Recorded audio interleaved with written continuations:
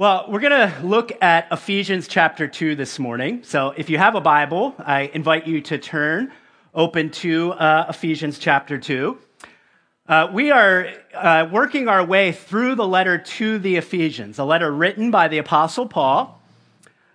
And the reason that we are taking a look at Ephesians this fall is because about a month ago now, we introduced a new vision along with a mission and values. And when we introduced that vision, mission, and values, we talked about how it is all rooted in this letter to the Ephesians. And so really, this sermon series is a vision series for us to unpack this vision.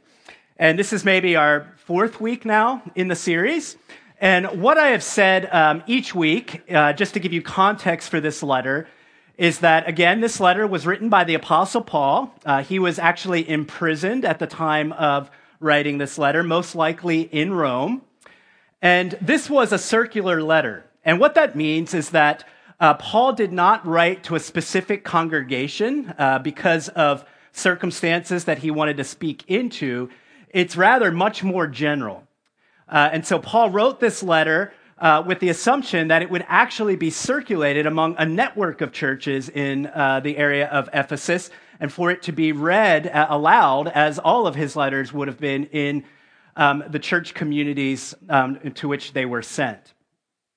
So far, what we have covered in this letter is that we have said that Paul basically is using this letter as an opportunity to rehearse the story of God, to take us through the story of God in summary form as it unfolds for us basically in the Bible.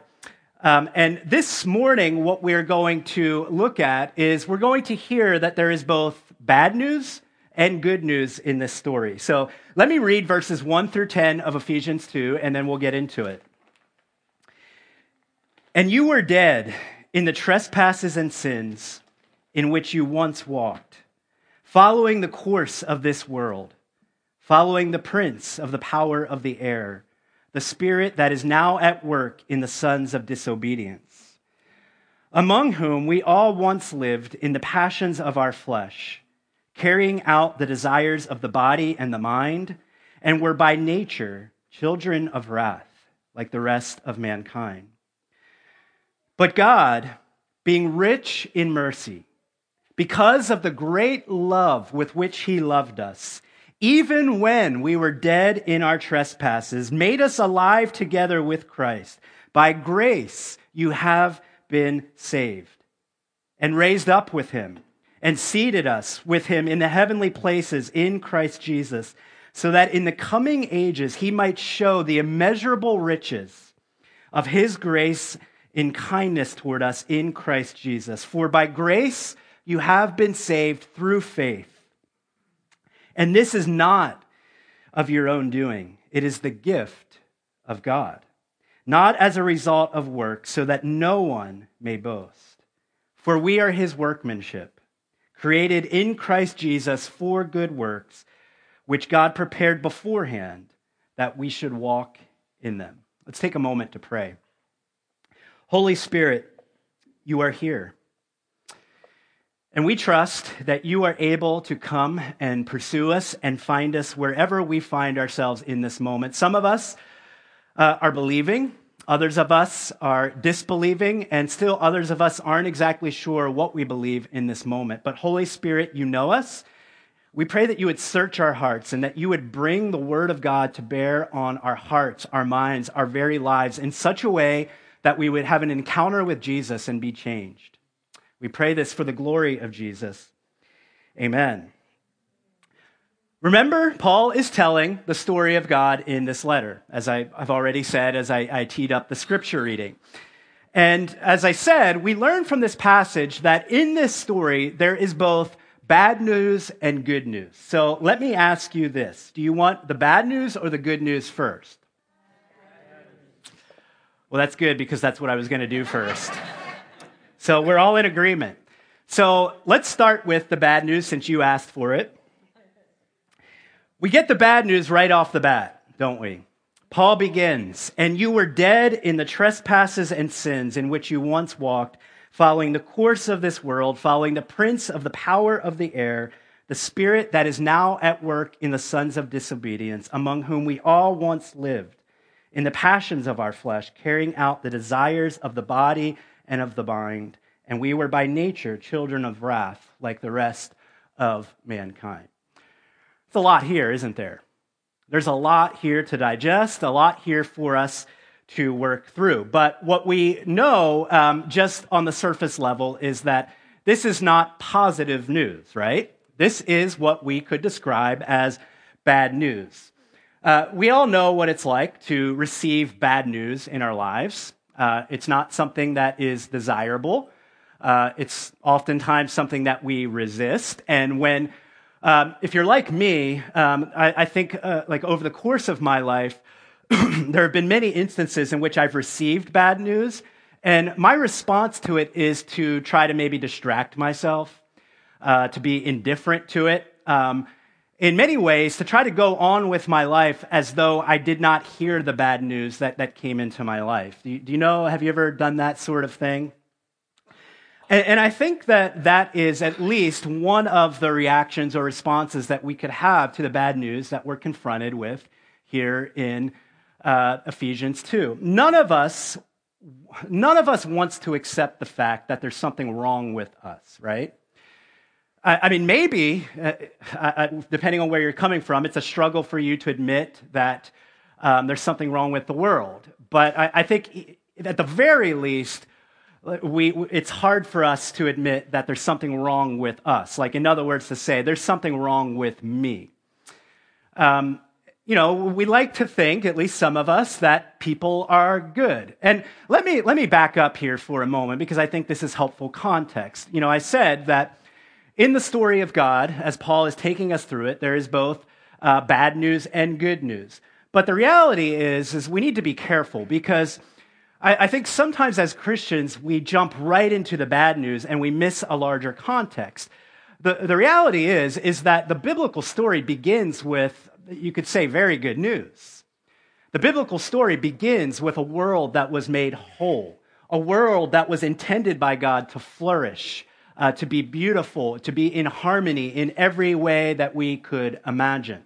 So that actually is the starting point of the Bible. The Bible does not begin with bad news, but we're picking up here in Paul's stream of thought in this letter, and he's gotten to the bad news in this letter.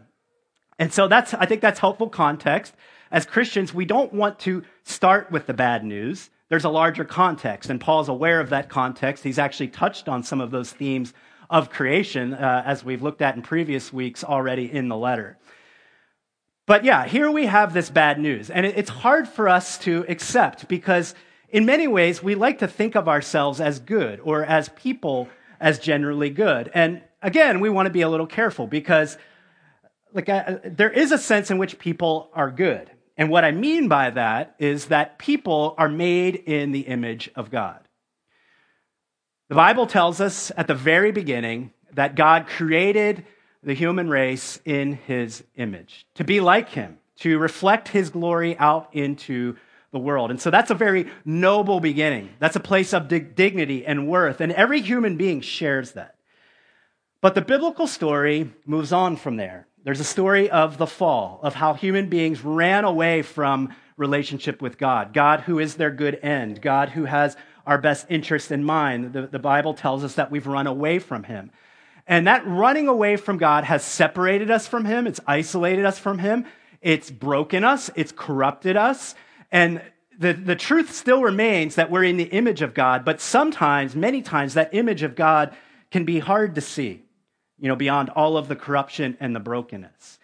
And so it's this bad news about the fall and how it has impacted human beings. And the way that human beings have been impacted by this fall is holistic. Paul talks about how we once lived in the passions of our flesh, carrying out the desires of the body and the mind. And so this is very holistic: mind, body, desires, sin. Running away from relationship with God has consequences for every area of life. It breaks us down in every dimension of who we are as people and out in the world. So this is the bad news that we begin with. Now, let me ask this question, because some of you may be thinking this already. Oh, geez, this sounds really pessimistic.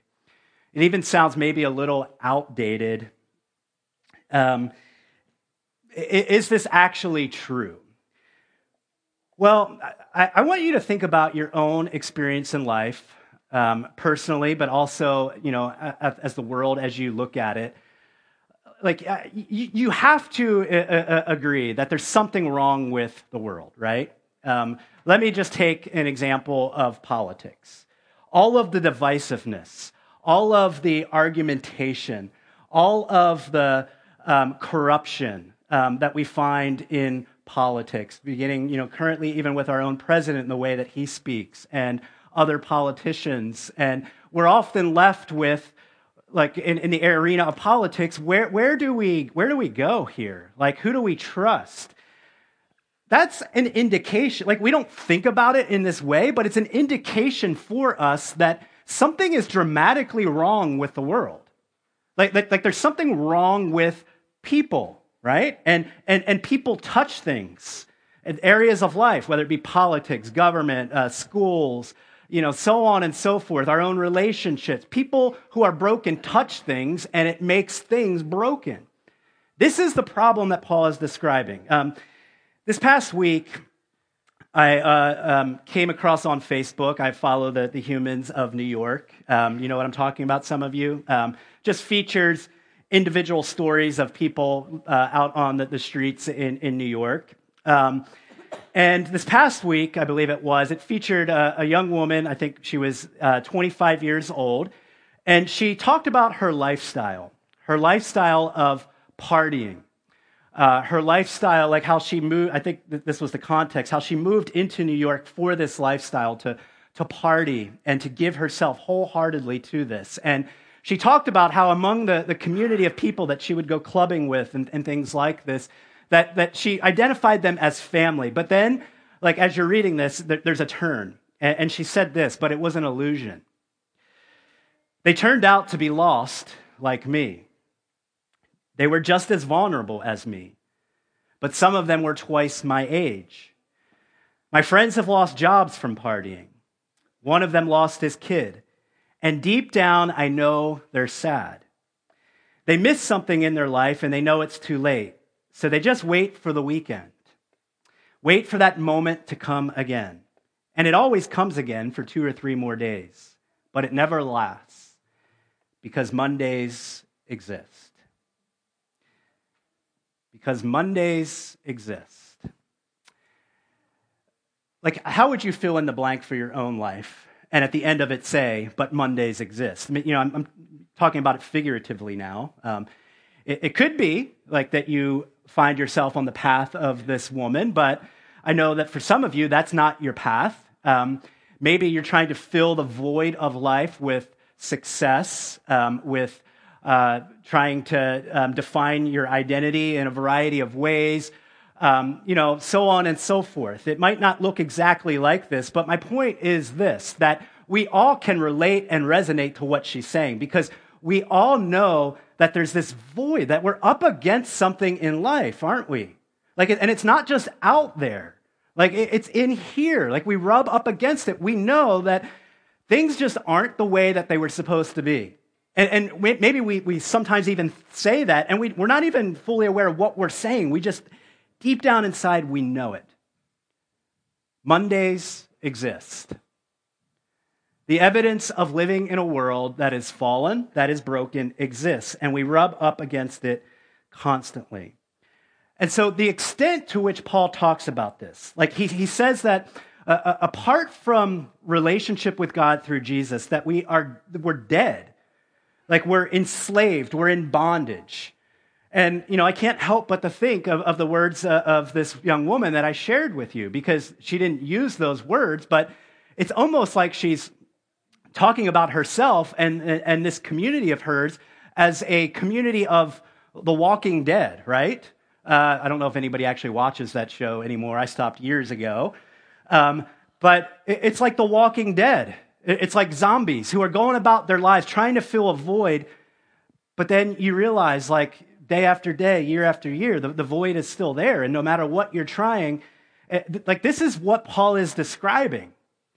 That we're dead, we're enslaved, we're in bondage. And he uses the word walk, in which you once walked. You know, the walking dead. Like we're walking around as zombies in bondage to sin is what Paul is describing here. And like this is hard news for us to accept, because what Paul is saying is that because of the fall of the human race, we enter the world as those who are spiritually dead. I mean, I admit it. That's hard. I don't want to think, like, not even thinking about you right now. I don't want to think of myself in that way. Like, I want to think of myself as competent, as having it all together, as not in need of help. But the Bible's description of us is that we are born into this world spiritually dead because of humanity's running away from God. But he goes beyond that. There's an enemy. Like to make the bad news worse, there's an enemy who actually exists to destroy us, to keep us on this path of walking as the walking dead through life. He says that the prince of the power of the air, the spirit is now at work in the sons of disobedience. And he's really referencing Satan here and evil powers. Now, I told you after I read this passage, there's a lot here. Like, there's a lot in here that we aren't accustomed to talking about on a daily basis. And we got into this a little bit a couple weeks ago when Paul made another reference, because throughout this letter, Paul's going to reference things like the heavenly realms, and that he's going to basically imply that there's this spiritual battle that is going on all around us. And I get it. Like, on the one hand, we want to say, I don't know, it kind of sounds like a fairy tale. But I want to encourage you, again, to delve honestly into the brokenness of this world. Remember how I talked about, like, individuals are spiritually dead, how we're sick and broken, and everything that we touch, like, we bring corruption and brokenness to.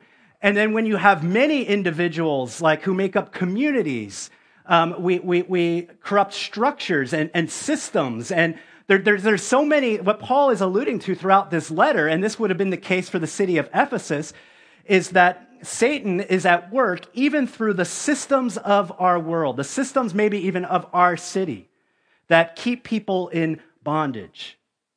This is what Paul has in mind. And we can be naive to it. But what the Bible is actually wanting to do is to make us wise. The Bible wants us to be wise. We can say, that's fairy tale stuff. I don't believe in that. Meanwhile, we look out at the world, and maybe we're indifferent to all of the corruption and brokenness around us. The Bible is wanting us to make us wise. The Bible wants us to be aware. And we'll talk more about that here in a few moments.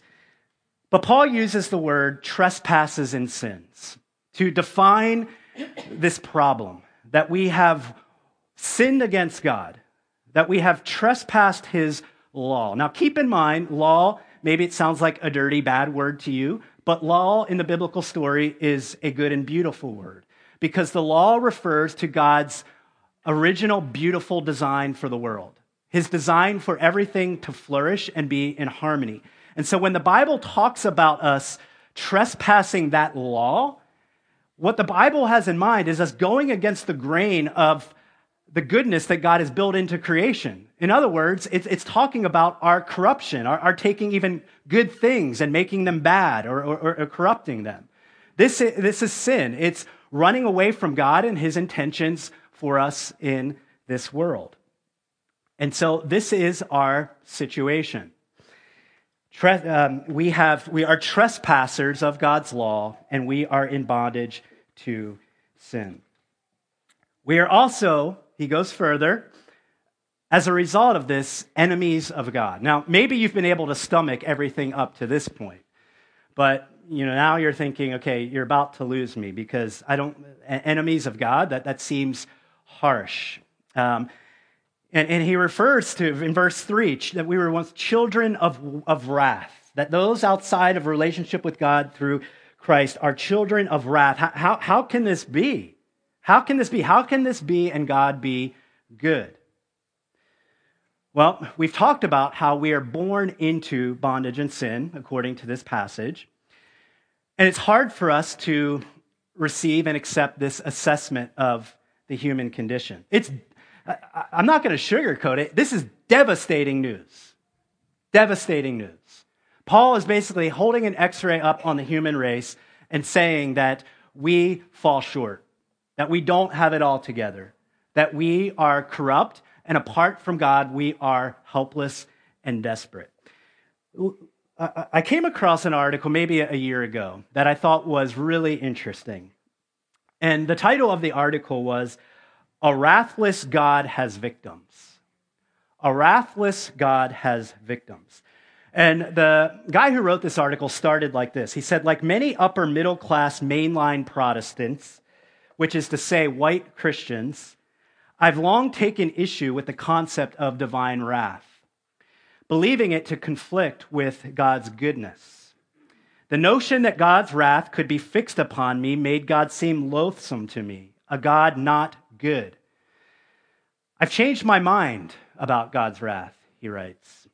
Or rather, my friend Brian Stollers has changed my mind. And he goes on to talk about his friend Brian Stollers and another guy named Dwayne Brown. Brian Stollers is an attorney who had been working over a decade to basically free Dwayne Brown, who was on death row because he was unjustly accused of a crime.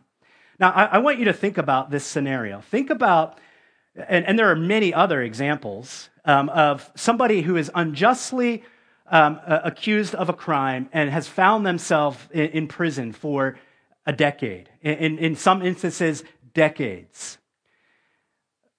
Here's my question. Where is justice? Where will justice ever? Because let's say that at some point in time, this person is released, that the evidence finally shows, or somehow people wake up and see, okay, he was unjustly accused, you can go free. That's not justice for this person who spent all of this time in prison. So where is justice? And this scenario in particular is what changed the view of this person when it comes to God and his wrath. And he ends up quoting, and we have this quote on the screen, I don't know if all of you will be able to see it, by a theologian named Fleming Rutledge. And she says this: "The wrath of God is not an emotion that flares up from time to time as though God had temper tantrums. It is a way of describing his absolute enmity against all wrong and his coming to set matters right. A non-indignant or a non-angry God would be an accomplice in injustice, deception, and violence." I want to suggest to you that it is actually incredibly, we're still talking about the bad news, but it's actually incredibly good news that God is a God of wrath and that God is a God of justice and that he has dealt with it on the cross of Jesus. Because without that, I think Fleming Rutledge is right, that he would be an accomplice in injustice, deception, and violence. This is not a teaching or a doctrine for us to be embarrassed over. It is good news, as I said. It is good news. And Fleming Rutledge, it's not up here, she says that if when we see an injustice, our blood does not boil at some point, we have not yet understood the depths of God. In other words, because God cares so much about goodness, beauty, and truth, he gets angry, really angry at sin, evil, and injustice. All right, let's talk now about the good news. You know, have you ever had that time in life where you're going through a season and you're just getting lots of bad news? And it's like, I mean, maybe you have literally like cried out, like, enough bad news, I need some good news. Well, Paul hears you. So he wants to give us good news. Verse 4. There's a stunning turning point here. But God, being rich in mercy, because of the great love with which he loved us. And then he goes from there, and we'll talk about it in a moment. But verse 4 introduces this truth into the story. God intervenes. And Paul's clear about it. God, verse 4, but God. God acts. God does something. God sees and he addresses it. And this is good news for us because what Paul has described about human beings in the world in which we live is not something that we can escape from ourselves. It's not something that we can save ourselves out of. Somebody from the outside must act. And this is the turning point here in verse 4. It's the start of the good news that God has acted, that he has done something. He intervenes. And notice how it's centered on mercy and love. I love how Paul says, because of the great love with which he loved us. There's repetition there. Paul wants to emphasize God's love. What moves God to act? Because I want you to think about it from God's perspective. God creates this world to be glorious and whole. And human beings that he has made in his image to care for the world do the opposite and wreck it and destroy it and corrupt it. Like, I know how I am in my own life. Like, if I were God, I would be thinking, all right, I'm going to just destroy it all once and for all. That's it. But God, being rich in mercy, and there's a deep love with which he loves us. His love moves him to act. And I said as I introduced the confession of sin, that it is often hard for us to accept and to receive God's love. And I said there were two reasons. One reason is that so often in our own lives, we think of ourselves as unlovable, don't we? We think of ourselves as unlovable. And, maybe there's a sense in which that's true. Like, as you know, you're all your own junk and stuff in your life. But God, being rich in mercy, he loves us with this love that he loves us with. And it moves him to act. Despite our unloveliness, God moves near us. He comes to us. Like, this is a stunning turning point in the story. Because, think about your own human relationships. And maybe think of a person that you have deeply hurt, offended, and wounded. I don't know if you have this example in your life, so it may be really hard to think of. And rather than that person turning their back on you completely and walking away from you, they actually took the initiative to come back to you, to move towards you in love, in your unloveliness. This is what God has done. It is a stunning turning point in the story. This is why it is such good news. It is God's love that makes us alive. And that's where he goes next. Even when we were dead, as we talked about, in our trespasses, made us alive together with Christ. By grace you have been saved. Paul, he interrupts what he was saying to make it clear, you didn't do this. You couldn't do this. It's God's grace, his unmerited favor. You didn't earn God moving towards you in this way. It's all grace. It's his love. And then so notice these three things here, that he made us alive together with Christ, raised us up with Christ, and seated us with Christ in the heavenly places. This is powerful because I think it speaks to the past, present, and future aspects of our salvation in Jesus. We're really good at thinking about the past aspects. In other words, back here, in history, Jesus died for me. I've received the work of Jesus on my behalf, and that brings me back into relationship with God. I get that, and then maybe you're a little confused, what do I do now? What does that mean for my life? And then maybe we're really good at thinking about the future aspect. This day out here, Jesus is going to return. He's going to make all things new. I know my eternal destiny is secure, but, what does it mean for me to live in light of that? So it's really the present, I think, that we struggle with a lot. And Paul is speaking he's speaking to all of those aspects, but he's especially speaking to the present aspect of our salvation. This is incredible that in the resurrection of Jesus and in our faith in it, we get attached to Jesus through faith. And through our attachment, it's as though we already have been raised with Christ. We already have been made alive with him. We already are seated in the heavenly places with him.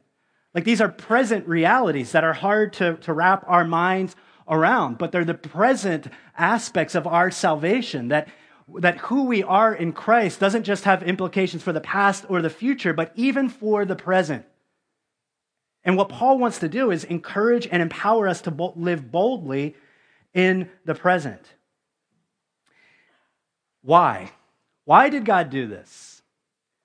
Verse 7, so that in the coming ages, he might show the immeasurable riches of his grace and kindness toward us in Christ Jesus. In other words, this is a universal display, like God's plan of salvation, his story, to rescue people out of the plight that we've talked about, and to restore them to relationship with him and his image bearers in the world, to participate with him in his mission in the world.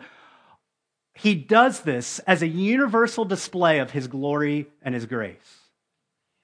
God is showing off his beauty.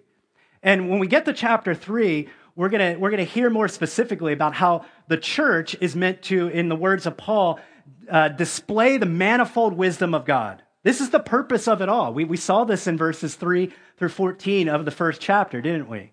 That the point of this all is for God's glory, God's greatness, God's beauty to be displayed universally so that people would see it and be drawn to him.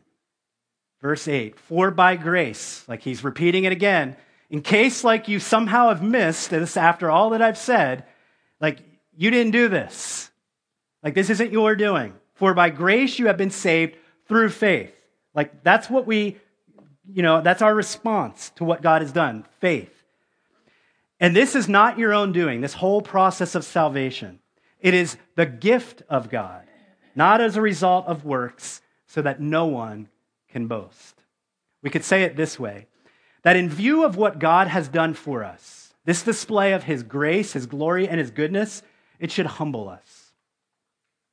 For us to be humbled, we have to honestly accept the bad news. Because we can't appreciate the good news. We can't appreciate the beauty of God's glory and his goodness if we don't accept the bad news that we started with in the passage, right? Like we have to really accept that bad news, not just generically, but this like describes me apart from Jesus. Like this is true of me, not just the world, not just other people. It's true of me. But I believe that God in Jesus has done this for me. And that humbles us and is meant to practically shape the way that we interact in this world and the way that we live out our relationship with God. And then finally, verse 10. For we are his workmanship, created in Christ Jesus for good works, which God prepared beforehand that we should walk in them. We could say it this way. God does not just save us from something. He saves us to something. We're really good at talking about how God saves us from our sin. He saves us from his wrath through Christ. He saves us from eternal separation from him. We're good at talking about those things. But sometimes we're not as good at talking about what he has saved us for and to. And that is for a relationship with him. That is for his mission. That is for making his glory known in the world. And get this. We're told that God created like good works for us to do in advance, like beforehand, that we are God's masterpiece, that he's creating this new humanity. And as we've said already throughout the letter, not just like individual people, although that's true, but a new community. And the masterpiece that he is weaving together in the new humanity, his church, he has created good works for us to walk in. And I want you to notice something. Notice where the passage begins. Paul talks about being dead in trespasses and sins and how we once, what? Walked in them. And then verse 10, these good works, what is God's desire for us? That we might walk in them. Things come full circle in the story. They come full circle with the bad news from the good news. We're not just saved from bad news, we're saved into good news. And we have a role to play. Let me, as we close, put up our mission statement. We've been putting this up many times. But our mission statement is, we equip people who have diverse stories and backgrounds to embody God's story together in the everyday stuff of life. I talked last week about how that word embody means to give concrete form to make visible. And that's really what Paul is talking about here, that God has prepared good works for us, that he's prepared a mission, a purpose for us as his people, that we might embody his story. Remember, we asked this question last week. We were talking about the invisible role of Jesus over the world. How is that role made visible? It's through his people, as we embody the story together, as we give concrete form to it, as we make it visible. And so let me ask you this, and I want to do it in the context of community groups. What good works has God prepared for your community group? As you embody God's story together in relationship with others who you are bound together in the context of your community group, what good works has God prepared for you to do in order to make the invisible role of Jesus visible? Let's pray.